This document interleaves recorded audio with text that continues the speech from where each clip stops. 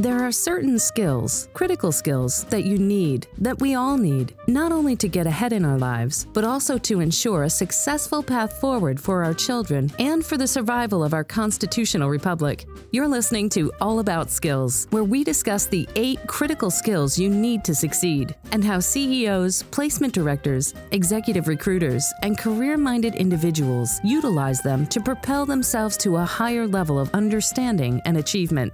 Get ready to learn, master, and excel with your host, Charlie Jett. Thank you, Ann, and welcome to It's All About Skills. This is a series of programs where we discuss the critical skills and their application in the real world.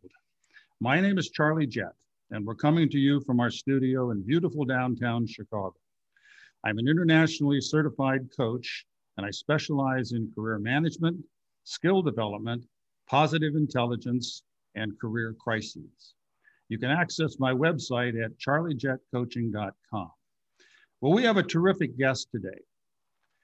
John Dalton was our 70th Secretary of the Navy, and he served from July 1993 until November 1998.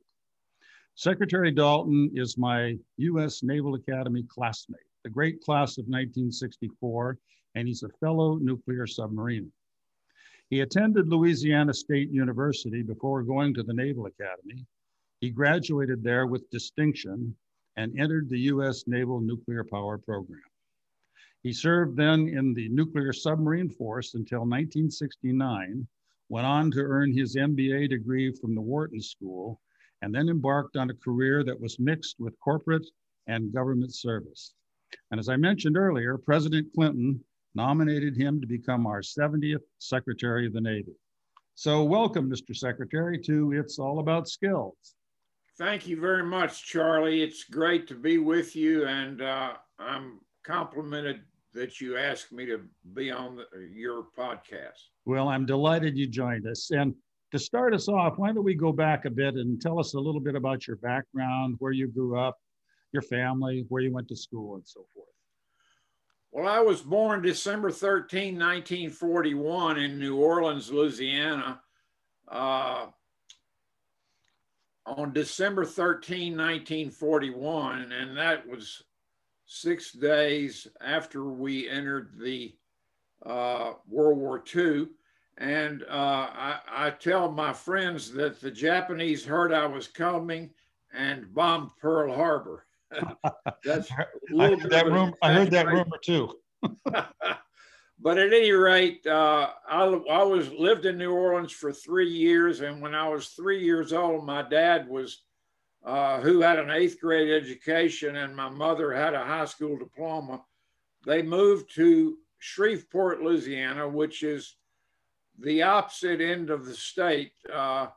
New Orleans is in the southeast corner of Louisiana, and Shreveport is in the northwest corner, and those are the two major cities, as well as Baton Rouge, of Louisiana. And I went to public schools, went to kindergarten and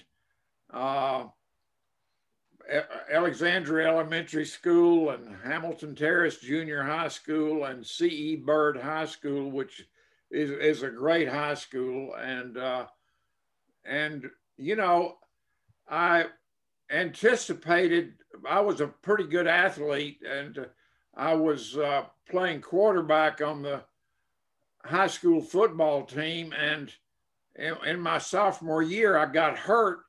And the doctor told me that I could forget about athletics because I had this bad knee injury. And at that point in time, they, put a cast on it.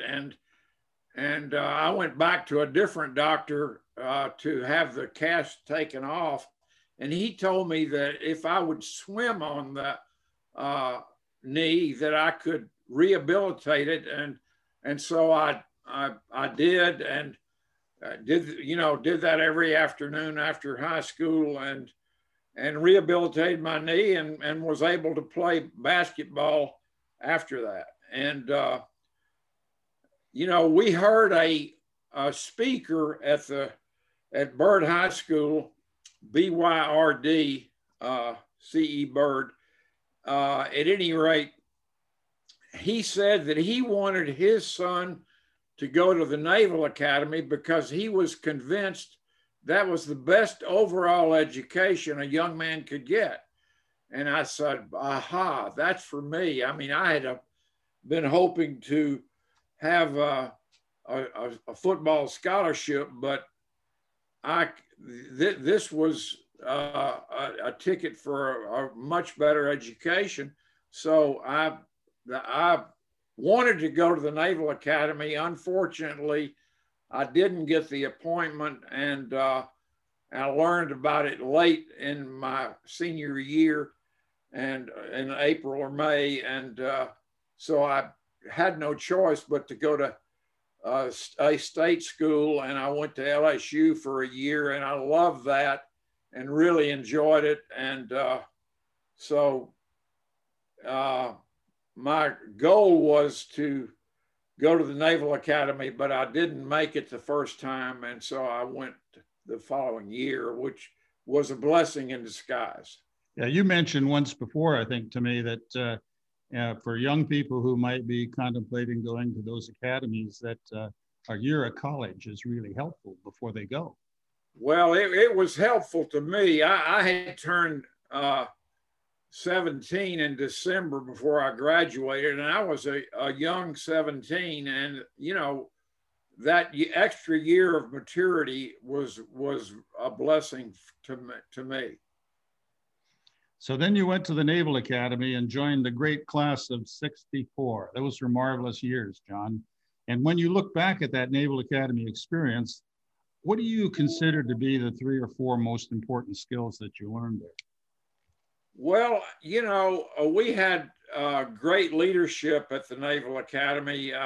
Admiral Charles C. Kirkpatrick was superintendent for much of the time that we were there, and he used to tell us whenever he had a group of midshipmen together, he would always say, he would close by saying, "You can do anything you set your mind to do, and don't you forget it."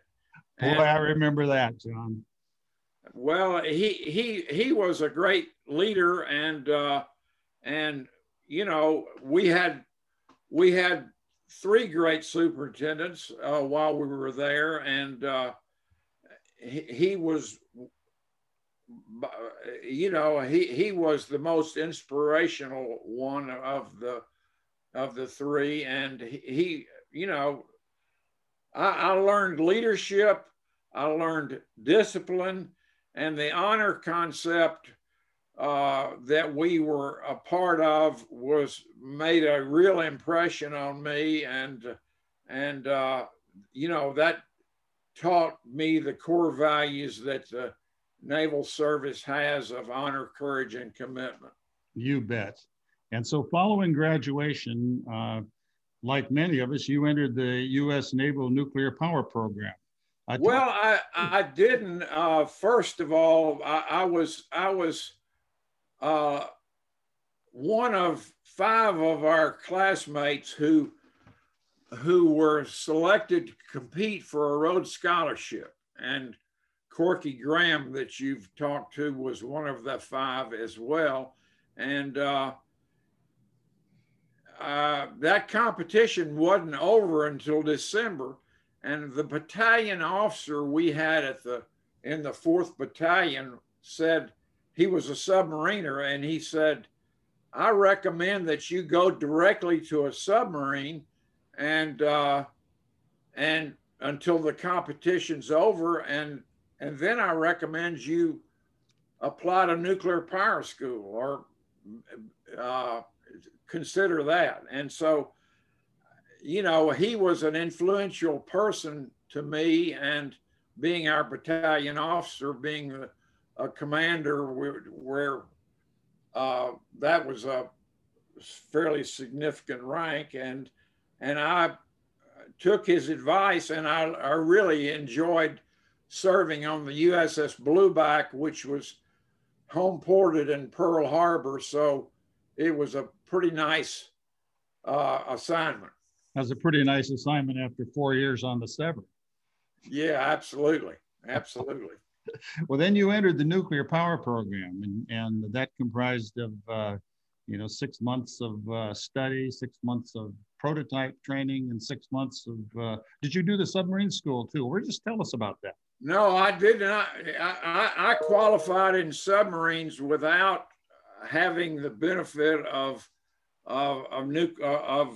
submarine school, and I was one of the few who has achieved that. And I have my Golden Dolphins right over there on the credenza. And at any rate, I did not get the Rhodes Scholarship. None of the 5 of us got it, as a matter of fact. And so then I applied it to nuclear power school and had to be interviewed by Admiral Rickover. And he said, "Why are you so late applying to my program?" And I said, "Admiral, I was competing for a Rhodes Scholarship." And he said, "Why'd you want to do that?" And I gave him what I thought was a responsible answer. And he said, "Have you read my book on education?"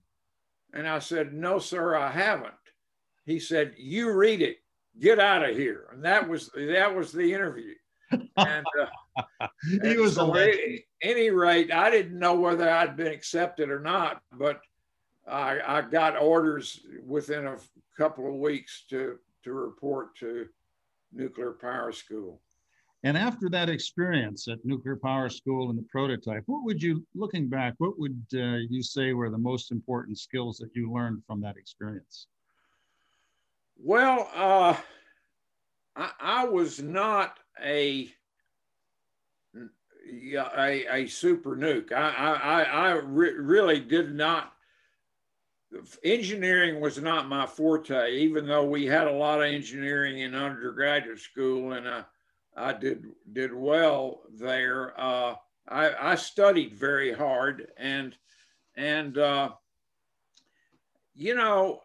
I loved the USS Blueback. But once I went to nuclear power school and was on the USS John C. Calhoun, which is a fleet ballistic missile nuclear powered submarine, I got sort of disenchanted with the Navy. And then the crowning blow was for me, my sister lost a daughter while at camp, and I was about, it was 5 days before we were going to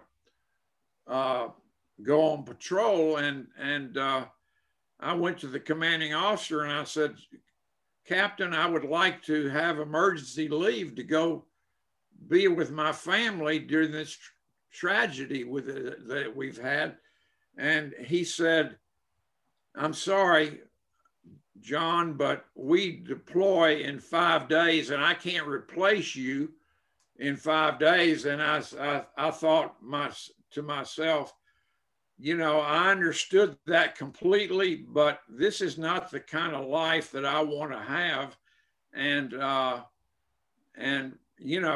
when emergencies happen in your family, I want to be there. And so I submitted my letter when we got back from patrol, and then resigned from the Navy. My commission in the Navy, well, I stayed in the Navy Reserve for a few years, but at any rate, I entered Wharton School and decided to pursue the investment banking industry. And you spent about 20 years in the business world, and from 1969 till the mid 70s, when you were involved in you got involved in government. Tell us how that happened. Well, I went to Goldman Sachs after I got well, first of all, the high point in my life was marrying my wife, Margaret, in 1971. You were a lucky guy, John. Bless you. Thank you. At any rate, the last semester I was at Wharton, we were married, and then I joined Goldman Sachs, and I thought that was going to be my career. But, you know, I met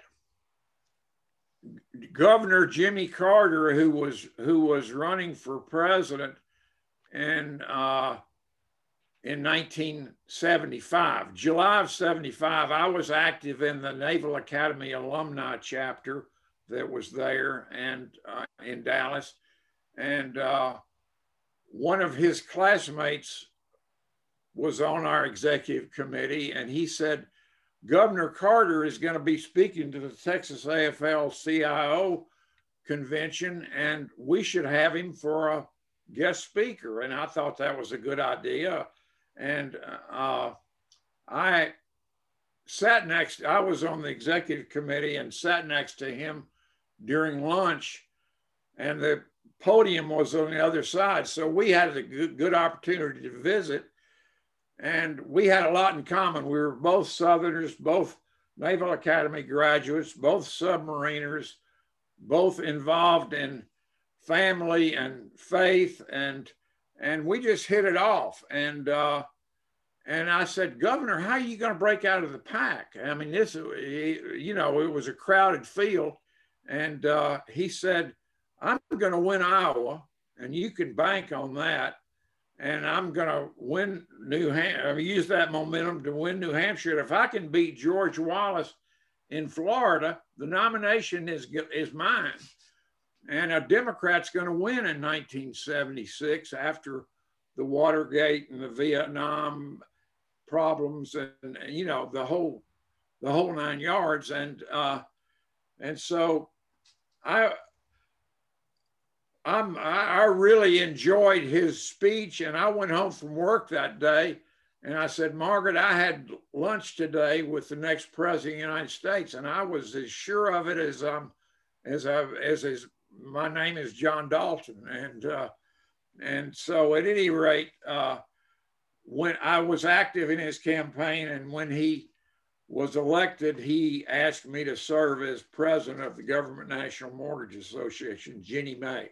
Mm-hmm. And that was my introduction to politics. And how did you find the change from the business world and the military to the political world?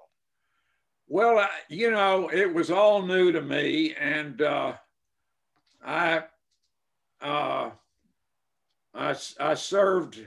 You know, I had a client that had very good advice to me, and he said, you know, he had just come back from Washington as an executive assistant to Governor Bill Clements, who was Deputy Secretary of the Treasury, of the Deputy Secretary of Defense.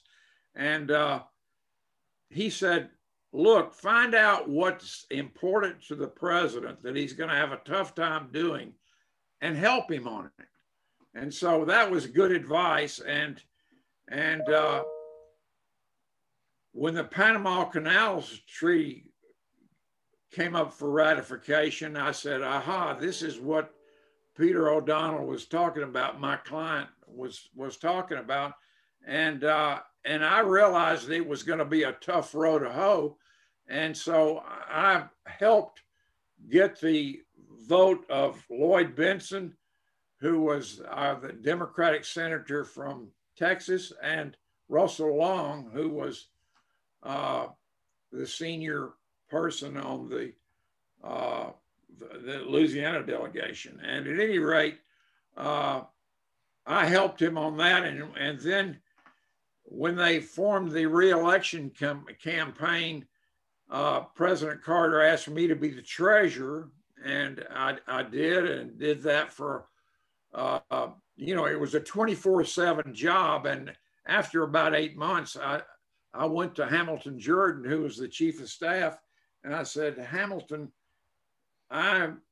you know, this is a 24/7 job, and I've got small kids at home, and I need to go back into government, and there was a seat open on the Federal Home Loan Bank Board, and I asked him to have the president appoint me to that membership, and there was 3 members of the board, 2 Democrats and 1 Republican at that time, and so he appointed me, and then after I became chairman, when the chairman resigned after the election, and my term went through June of '82, and so I was chairman for a while until President Reagan named a new chairman, Dick Pratt, and he became chairman. And about that time, a headhunter reached out to me and said, "We've got this great job in San Antonio, Texas, as president of the real estate division of a savings and loan association." So I did that. Wow. And so you left government service and then went back into the business world. Can you just sum up what the major skills that you learned during that period of your government service? And we'll look ahead to your future service in a minute, but just look back on that experience on the Federal Home Loan Bank Board and Ginnie Mae. What did you learn? Well, I think the same things I learned at the Naval Academy of leadership, discipline, honor, serving with honor, and treating people with dignity and respect, and you know, asking people what people thought of these various decisions we were considering. And at any rate, I really enjoyed my time in government and in business. And, you know, while I was at the Savings and Loan, a couple of developers came to me and said, "You know, you are working for a private company and the CEO is younger than you are, and you'll never run this association, and we're going to buy a savings and loan, and we want you to consider joining us and running it." And so I agreed to do that. There was one catch, and that was I needed to invest $1 million into the deal, and I was worth less than half of that at the time, and so I took out a loan I agreed to do the job and took out a loan. Everything went well for a couple of years, but then the oil prices went from $40 a barrel, whereas the Fortune magazine was predicting that it would go to $70 a barrel. Instead, it went from $40 a barrel to $10 a barrel, and the economy in Texas was in the tank. And they also, Congress passed a law that made real estate less valuable, and so that too hurt our business. And my S&L actually failed, and it was taken over by the Federal Home Loan Bank Board Southwest Plan, and it was merged into other institutions. And you know, that was the low point of my life. And you know, the things that helped me get through that were my family, my friends, and my faith. And those things were very important to me, and got me through that very difficult time. And you know, I remember telling you know, my wife telling me she was concerned about me because she said, "You know, you're on the Ecumenical Center for Religion and Health, and you have great respect for the guy that runs it. Why don't you please go talk to him? And so I made an appointment to talk to him, and he said, John, after I told him the S&L story, he said, John, what's the worst thing that can happen? I said, Don, I could have to declare bankruptcy. And he said, okay, let's assume that happens. You have a wonderful wife, beautiful children. You've got a degree from the U.S. Naval Academy. You got a degree from the Wharton School of Finance and Commerce.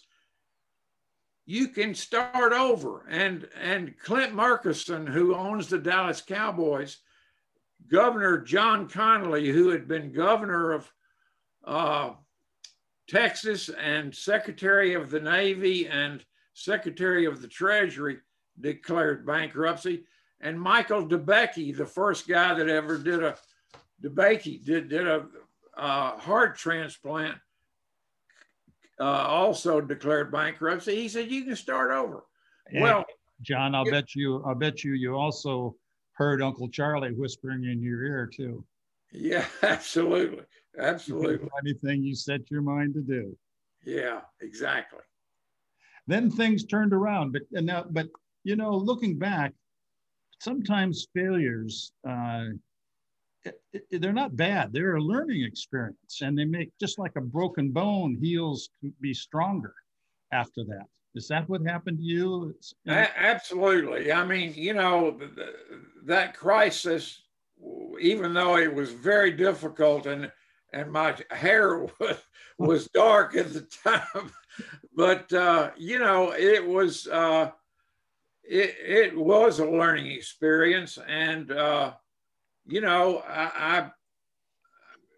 I was active in politically even while I was in the S&L business and in the investment banking. But I got back into the investment banking business. I was with Stephens, the investment banking firm headquartered in Little Rock, and I was with them, and I was active in the Democratic Leadership Council, and Bill Clinton was the chairman of that, and that's where we worked together and got to be friends. And when he was elected, he appointed me to be the 70th Secretary of the Navy.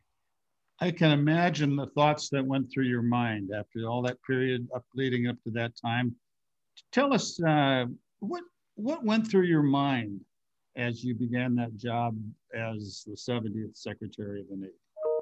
Well, I tell you, it was not good timing from the standpoint of the Navy having big problems.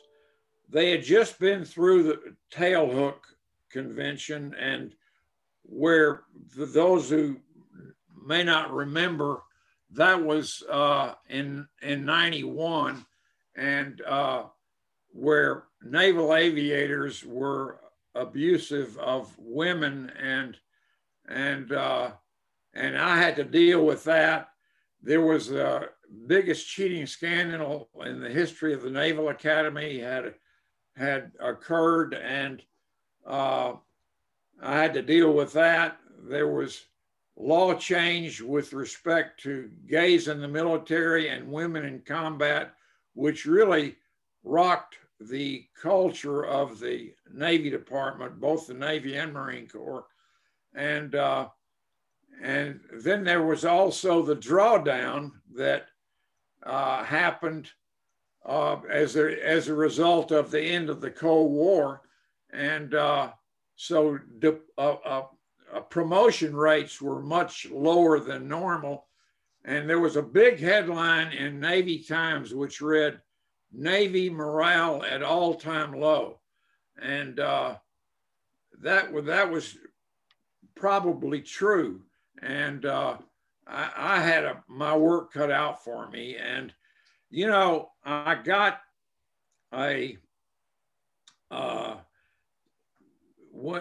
shortly after I was in office, I got these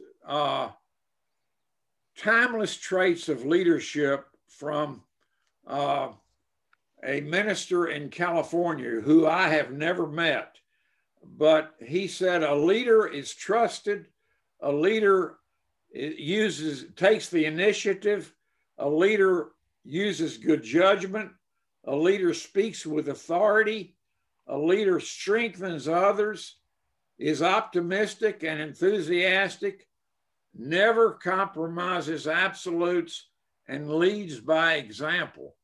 And I tried to do that as the Navy secretary, and you know, I think it's also important to treat people with dignity and respect, and you know, that was the advice that I was given, and I took it and tried to run with it. Well, it sounds like you certainly did, and you were faced with those challenges of tailhook, the low morale, the cheating scandal, and that sort of thing, and that must have been a challenge for you to reach back for the skills that you learned not only at the Naval Academy but throughout the course of your life. Well, you know, that's true. I was really blessed by being sent this, and I loved all 5.5 years that I served as secretary, and you know, that's one of the longest periods that anyone has held that job. That's right. You know, while you were Secretary of the Navy, I remember you had an opportunity to address the graduating class at the Naval Academy. And when you did that, what were the 2 or 3 main messages that you wanted to deliver to those graduates?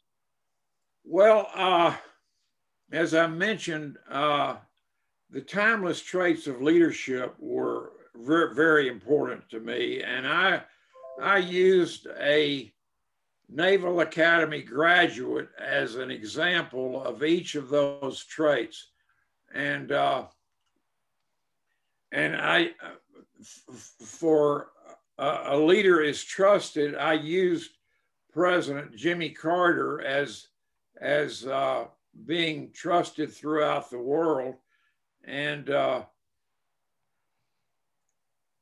Margaret and I are going to actually go to his 75th wedding anniversary in Plains, Georgia at the end of this week. And I look forward to congratulating him on being a role model, and for husbands and wives, and he and Rosalind are great people. And so at any rate, I talked about those timeless traits of leadership, and used a Naval Academy graduate as an example for each of those 8 traits. And you know, Charlie Minner, who was the superintendent when we graduated, said, you know, he had retired from the Navy in Annapolis in 1972, and he'd heard every graduation's commencement address since he'd been there. And he said, that was the best one I've ever heard. I said, golly, Admiral, that's very high praise. And at any rate, that's what he said. He told me. Oh, that was quite a compliment. Hey, let's assume you are going back down to Louisiana and are going to address the graduating class of the C.E. Byrd High School, and looking forward at the future of our constitutional republic. What would be your message to these young people to challenge them to ensure the survival of that republic? Well, I think the thing that I would tell them is number one, you can do anything you set your mind to do, and don't you forget it. Number two, the timeless traits of leadership. I think those are very important, and I would cite those and recommend those, and then treating people with dignity and respect, and everybody that you meet, and also, I heard the ambassador of the Court of St. James, Phil Lader, once say that we're all busy. We all have a lot on our plates, but we got a lot of balls in the air, as he said, but 3 of them are crystal. And if you break one of those, you got a problem. And those are that I referred to earlier: your family, your friends, and your faith. And those are the things I would tell young people today in terms of how they can best serve and be on this earth. Well, John, you are certainly one who has demonstrated those 3 things throughout your life and your career. And as one who was your classmate and so forth, I want to thank you so much for your service. And I want to thank you for being our guest today on It's All About Skills.